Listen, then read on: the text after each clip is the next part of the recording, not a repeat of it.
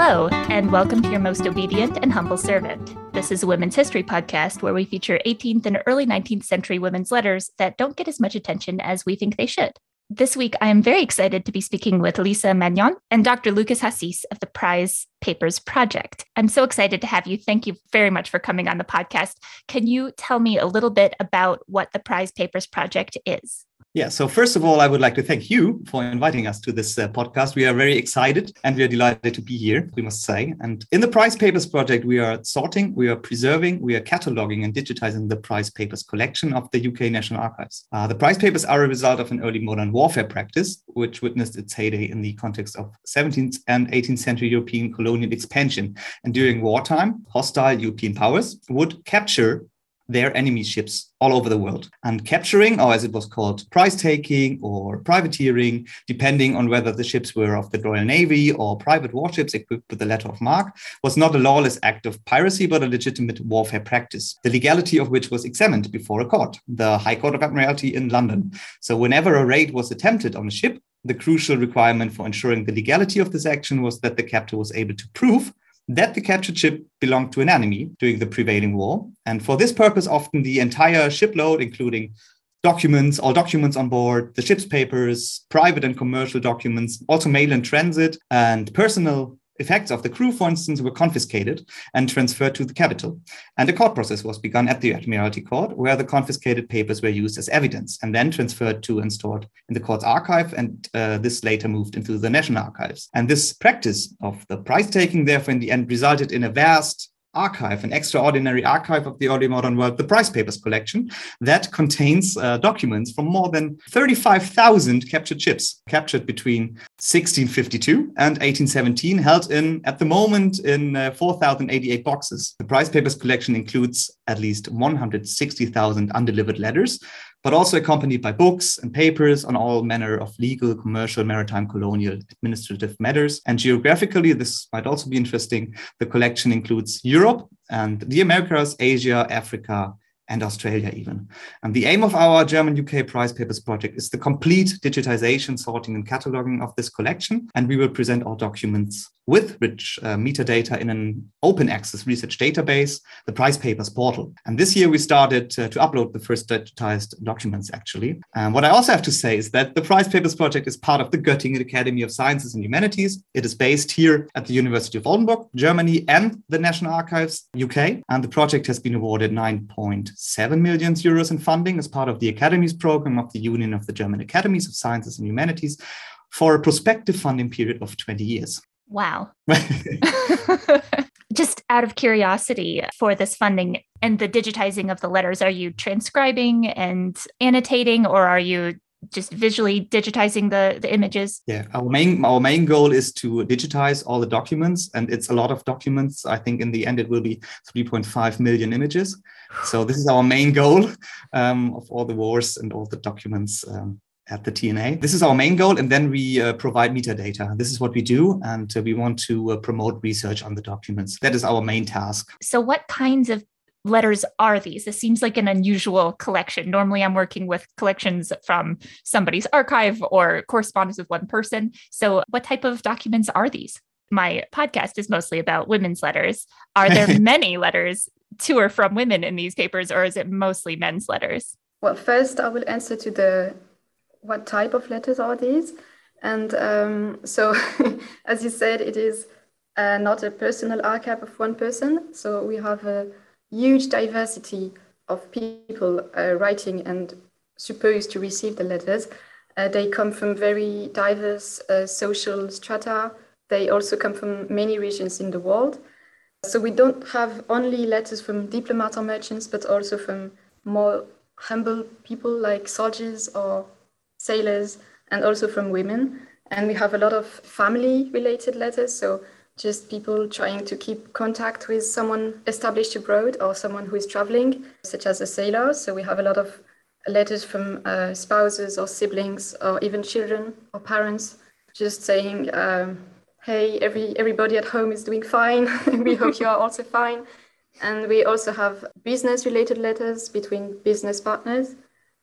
We have even love letters, letters of condolence. We really have a lot of different type of letters from very different people, very different social backgrounds. We also have variety of languages, of course, because these letters come from many different places. And I think in the whole project documents, we have listed 19 languages so far. It's all very diverse, let's say that. And to answer the second part of your question about the women, it is difficult to estimate because we have only started entering the metadata for this War of Austrian Succession. But for now, we estimate the proportion of letters written by women to at least 30 to 40%. Oh, wow. Quite big. That's higher than I would have expected. So each of you, what work do you do for the project? I am the research coordinator of the project and also responsible for the PR. Because of course the Prize Papers project attached a lot of importance to research networking and collaboration. We are a team here and at the National Archives, but of course we are dependent on research going on around the world. So we pursue various research projects and we cooperate with numerous international researchers and research institutions working on the prize papers in different countries in the world and in project-related areas. So please get in touch if you would like to cooperate. We're always happy about collaboration. And Lisa? I am a research associate, and as you can hear, I am a native French speaker. So I am working mainly on the French documents because Great Britain captured a lot of French ships during the different wars in the early modern period. And therefore, we have a lot of documents and also letters written in French. And so more concretely, my work is, as Lucas said earlier, it's about metadata. So we enter metadata about the ships that were captured. We try to find every information about the journeys, the places, the dates of departure, of capture, of arrival, the ladings, who was the owner of the ship, everything we can find. Then we enter metadata about the documents. So what type of document is this? In which language is it? Sometimes it is the first question. What is it about? Who created it? Where?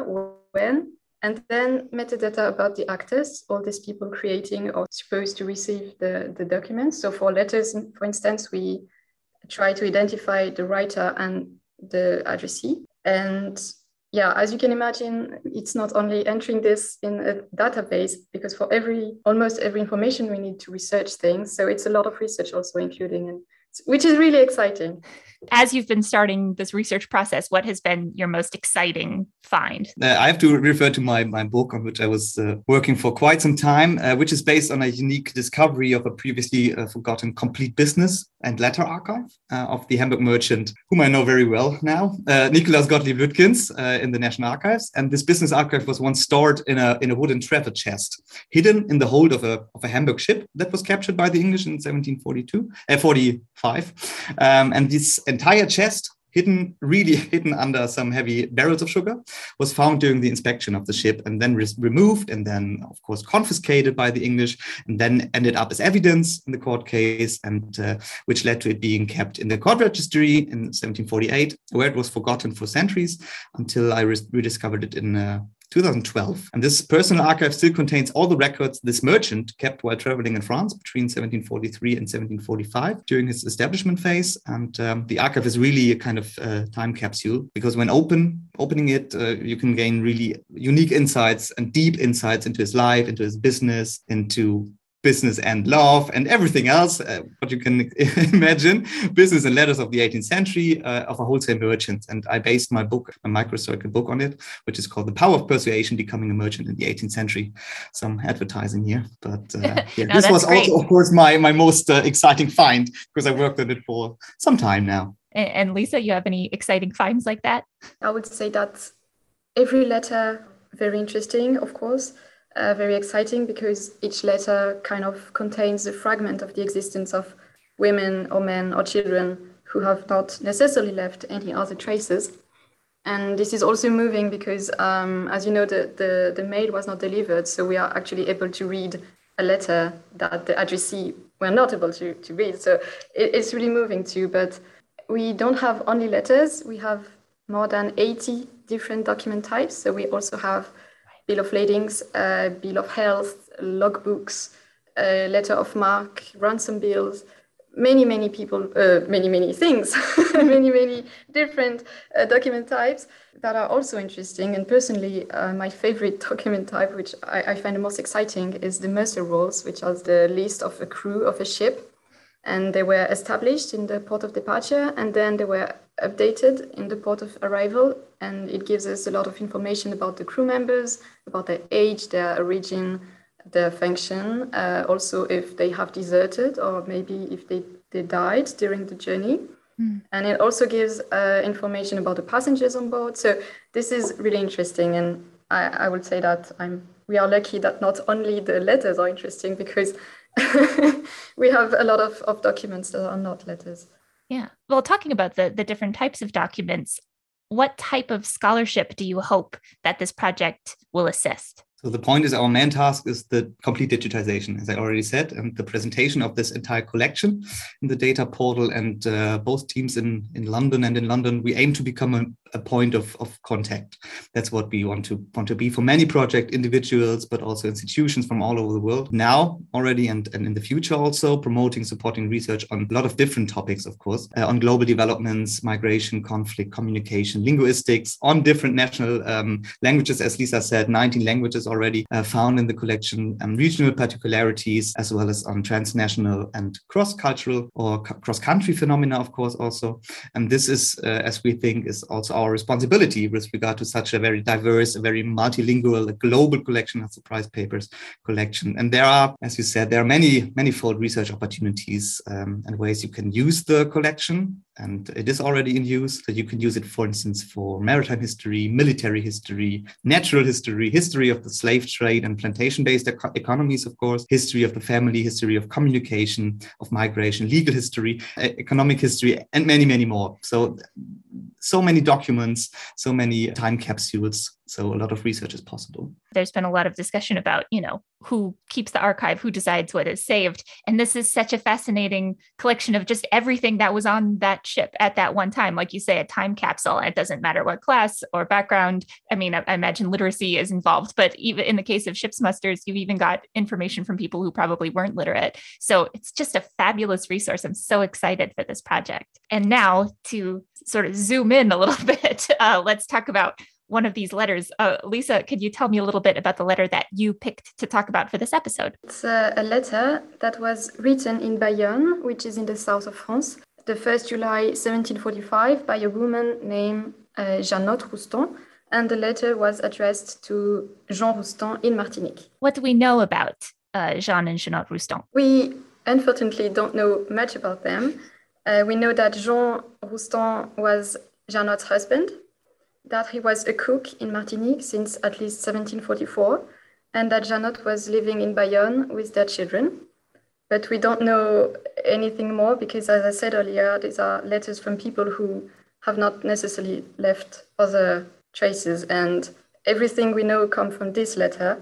So I really hope that maybe later in another ship, we will find other letters from them, or maybe another document that just mentioned them, just to have more information about them, because this is all I can say. Do you know anything about how the letter came to be captured? Yeah, of course. The letter was on the ship, a French ship called La Diligente.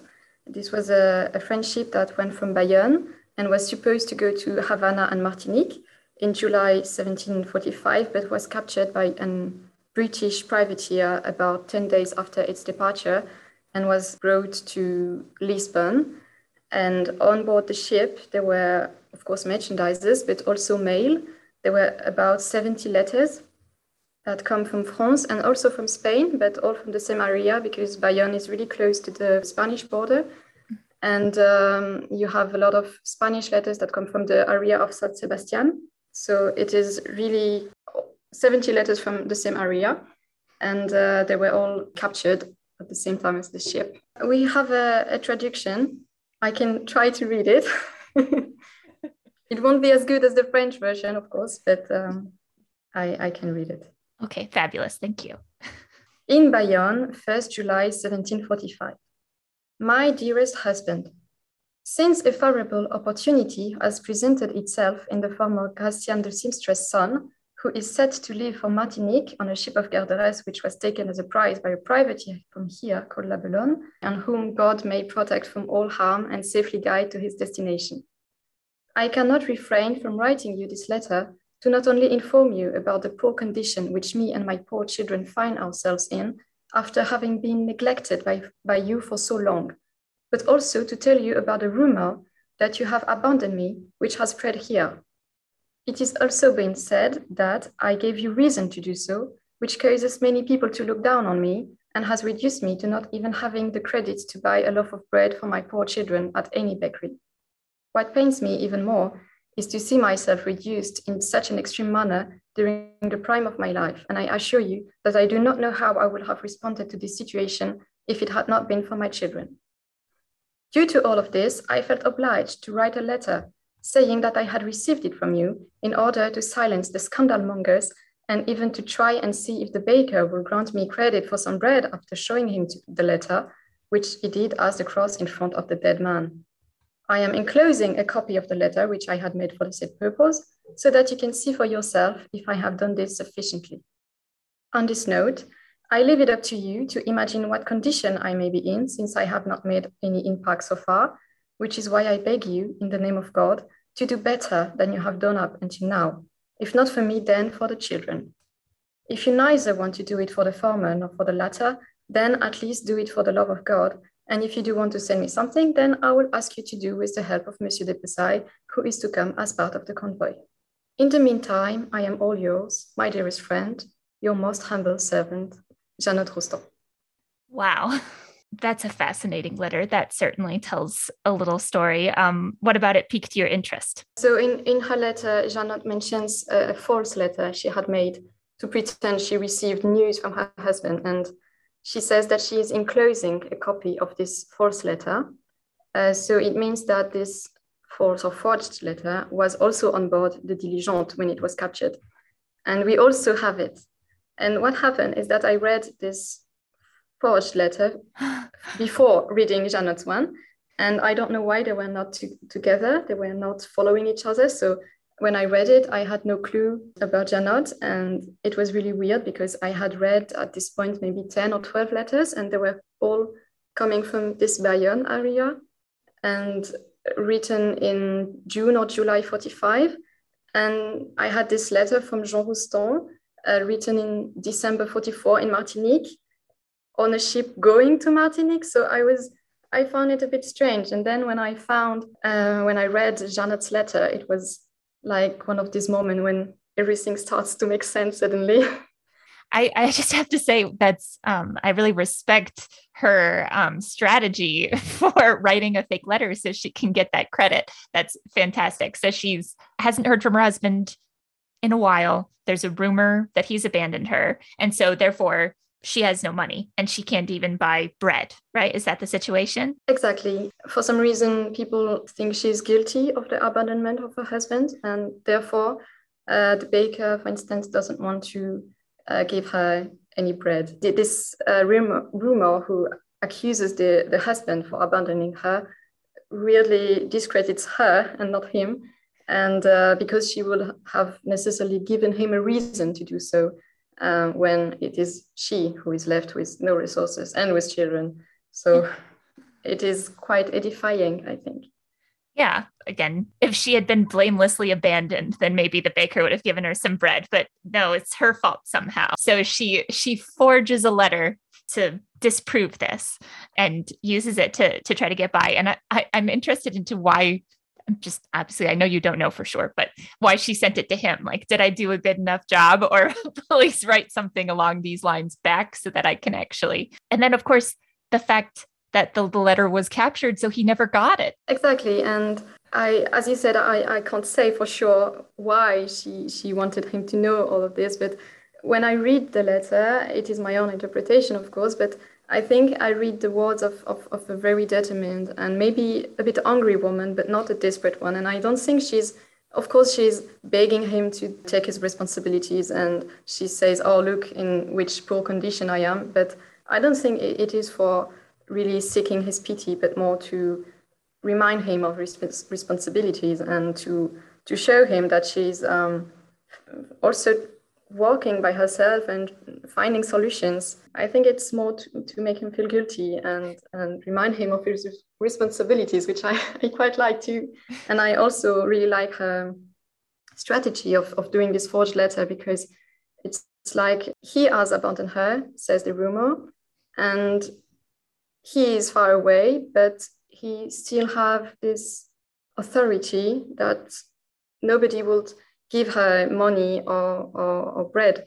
So I think it's kind of, she can't do without him. And the only way she finds to do without him is to kind of embody him through this forged letter. Because in the letter, it's really clever. In the forged letter, it is explained why she hasn't received any goods from Martinique. And also it is said who she can ask for money in the meantime. So I don't know if it worked. We know that for the baker, it did not work, apparently, but maybe for this person who was to help her with money, maybe it worked. Oh my gosh.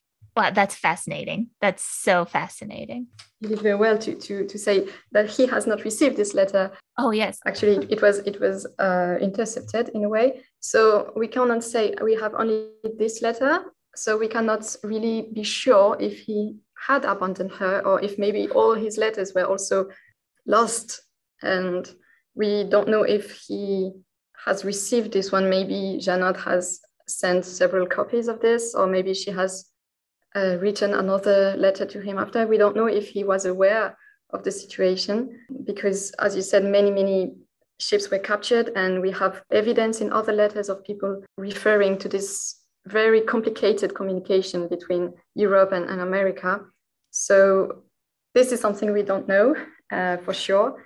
And that's also why I really, really hope that we may find other information about them later, because I'm very curious to know what happened next. I hope her strategy worked. And what a frustrating position to be in, where your husband is gone and you don't know if he's abandoned you or something like this has happened. So you might as well just keep pretending that everything's fine until proven otherwise. Exactly. What a terrible situation to be in. So Lucas, tell me about the letter that you chose.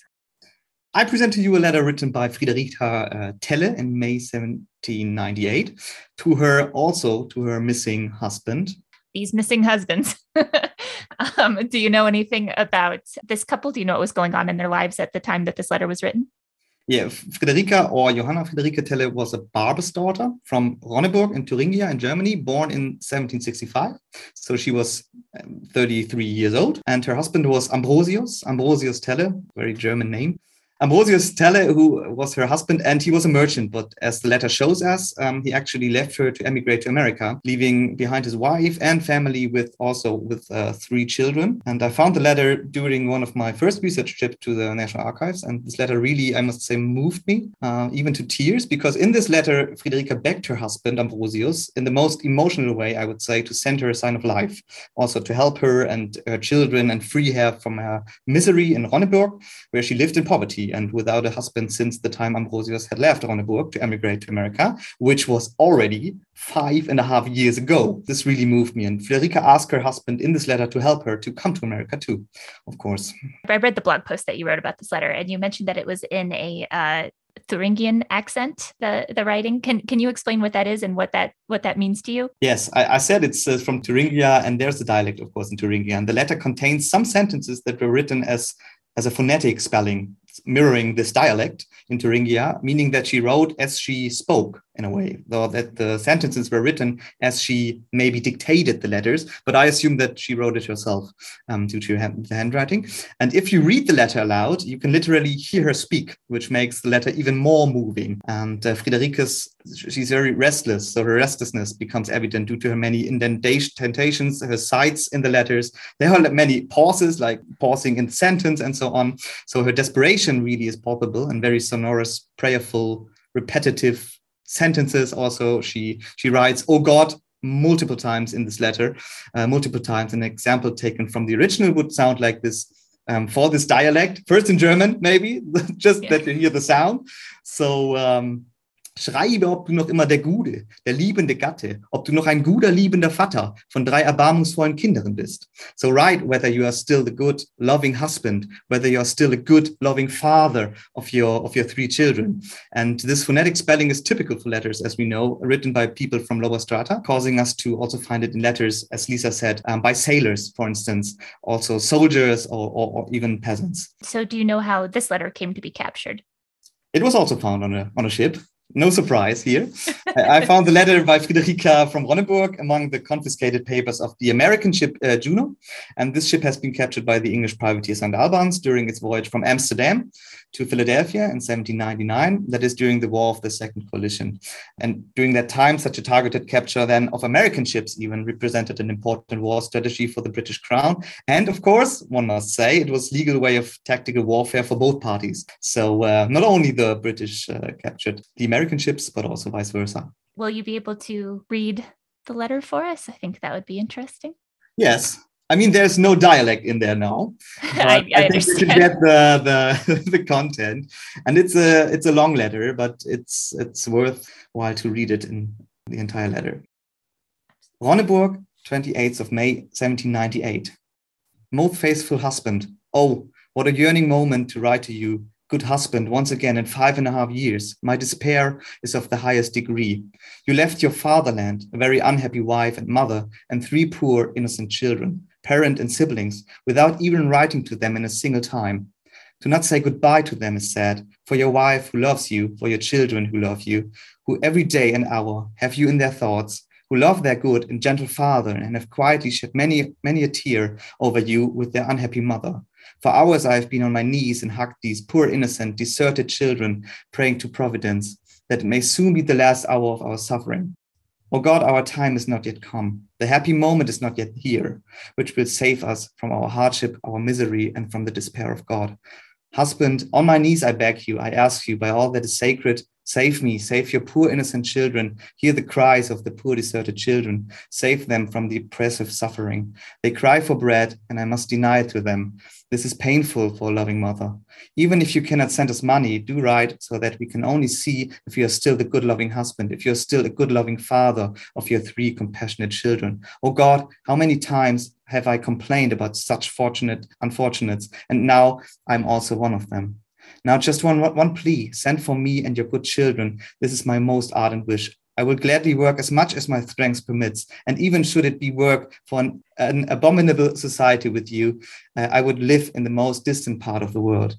Quench the desire of an unhappy mother. Hear the begging of your deserted children who sigh for their father. Do not leave them from you. Fulfill the duties that good fathers owe to their children. Be one of the good fathers, the honorable thinking husband. Do not break the bond of faith you swore to me before the altar.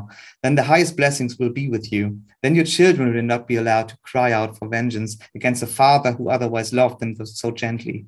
In the month of November, your brother sent me your suitcase, sealed, veiled up without bills of lading, on the pretense that he wouldn't be moving to Warsaw and that he would not wish to carry it 1,000 miles with him. So he wanted me to leave it in my keeping. You wrote him that you would like it sent to America. In it, there are a dozen of good shirts and 6 trousers, some stockings, a pair of shoes, and a few worn stockings. Now I ask to you to send a list of its contents to me. Send this to me quite timely so that I can have the wagoner summoned to court. He's a rich man from an area, or would your brother have opened it himself? We take our leave of you with 1,000 good kisses. Your wife who loves you, wife and children, Friederike Telle. Wow. Very moving. It is very moving. Yeah, it's very even translated. It's very well written and moving. I guess so. This is sort of another strategy of a similar situation. In the previous, in Lisa's letter, there's a woman who's kind of trying to finagle her way into getting by, and it seems as though Friederike's past that point, and she's really desperately begging for help. The section about the suitcase. Can you explain a little bit about what's going on there? So there must be a suitcase, and it's also a puzzle for us. So the suitcase came back, and the brother was going to Warsaw, so he was emigrating too, but to another area in the world. And so it was with his brother. he sent it back to her, and she cannot do anything about it. And she hadn't have a note from him or anything. So it's like the same situation than with Lisa's letter, that she had to prove that he's at least dead, and to get some money, some support or something. But she wasn't able to. So it's actually quite comparable to Lisa's situation. And I mean, I know he never got this letter, but I can't imagine reading this letter and not help. It would be very heartless to read this letter and not do anything to help. But of course, he never got it. We know they didn't get it. And she's a poor woman, so she won't be able to write a lot of letters. So merchants, for instance, as Lisa said, wrote a lot of letters and sent it on 3 ships. But in this case, she wrote maybe this one letter and it never reached him. So it's really moving. Yeah. We did some research and so on. So this is a letter of a barber's daughter, and therefore from a woman from the lower classes, which makes this very, very significant. So only a few letters from daughters stemming from this poorer classes from this period in time have been preserved in archives. And the letter is also interesting because it is a testimony to one of the first waves of emigration to America, as it was typical at the time for people from structurally rather weak areas of the German territories to emigrate. And now, the final story is significant on a slightly different level. It's the fact that before the outbreak of the corona pandemic, we actually gained the information that a descendant of Ambrosius is still living within the USA today. So yes, it was really before the pandemic broke out, but we long assumed that Ambrosius must have died during the voyage to America. But as it should turn out later, this was actually not the case, as we would learn in 2019, because Ambrosius Teller, in fact, had built up a new life in America, maybe also because of the tragic fact that the letter never reached him to the capture of the Juno. And we learned about the Ambrosius life in America because one of his actual descendants contacted us in July 2019 in reaction to a blog article I've written about this letter together with my colleague Annika Rabke. And I still remember this special day very, very well, because it was the second time that this letter moved me and caused emotions on my side, because it's always, for an historian, it's always a special moment when an actual descendant of one of your research subjects contacts you. So I'm really grateful to Thomas Miller from Utah for contacting me in July 2019. And Tom, as he told me, became aware of the letter by Friederike during his research on his family's past and on Ambrosius' story in particular, because Ambrosius' past represented a kind of missing piece to the puzzle of his family and his family's past also. So also Thomas became very excited when he learned about Friederike's letter from our article. So first, Tom and I exchanged emails, of course, regarding the letter, and Tom's research leading to the wonderful result that in February 2020, we had the pleasure to welcoming Tom Miller and his family in Oldenburg first, and at the National Archives also, where he and his family could take a look at the original letter. So this was a very, very moving occasion, of course, too. So he's a descendant of Ambrosius. After he came to America, though. So he remarried when he was in America? Yes, he remarried there and built up a new family. And so he never got back to Friederike, unfortunately. Maybe his letters were also captured. We don't know. This is another missing puzzle piece. But yeah, he built up a new life there. Wow. I mean, and that's so cool just from doing genetic research. You know, you find a name maybe, but to find this letter that is a little slice of life moment of time, I'm sure that's very exciting. That's so great. This is only one of 160,000 letters and stories to be told about the prize papers. And that's really just fantastic. Well, thank you both so much for taking time out of your schedule to join me and talk about these letters. Yeah, we've just got 2 of this huge, massive collection. I'm sure there's thousands of more stories like this that are going to come out, which is very exciting. So if you find any other interesting letters, if you have other documents you'd like to promote, you are welcome to come back. So there are many more stories to be told. And as Lisa said, 30 to 40% women's letters, because it's mail in transit. So women send a lot of letters and they were confiscated. So there are more stories to be told. Some advertising, of course. Please visit our homepage, prizepapers.de. Browse the TNA catalog discovery entering HCA 30 or 32 to search the entire collection at the National Archives. And you can already search and browse the Prize Papers portal with first documents from 10 French ships, French prizes captured by the British. And you can check our Twitter account for all the recent news and to stay updated, of course. And Lisa just wrote two brilliant case studies on 2 of the ships. And please read it. So I'll put all of these in the show notes. To my listeners, Make sure you check all of these things out. Thank you very much for listening. I am, as ever, your most obedient and humble servant. Thank you very much.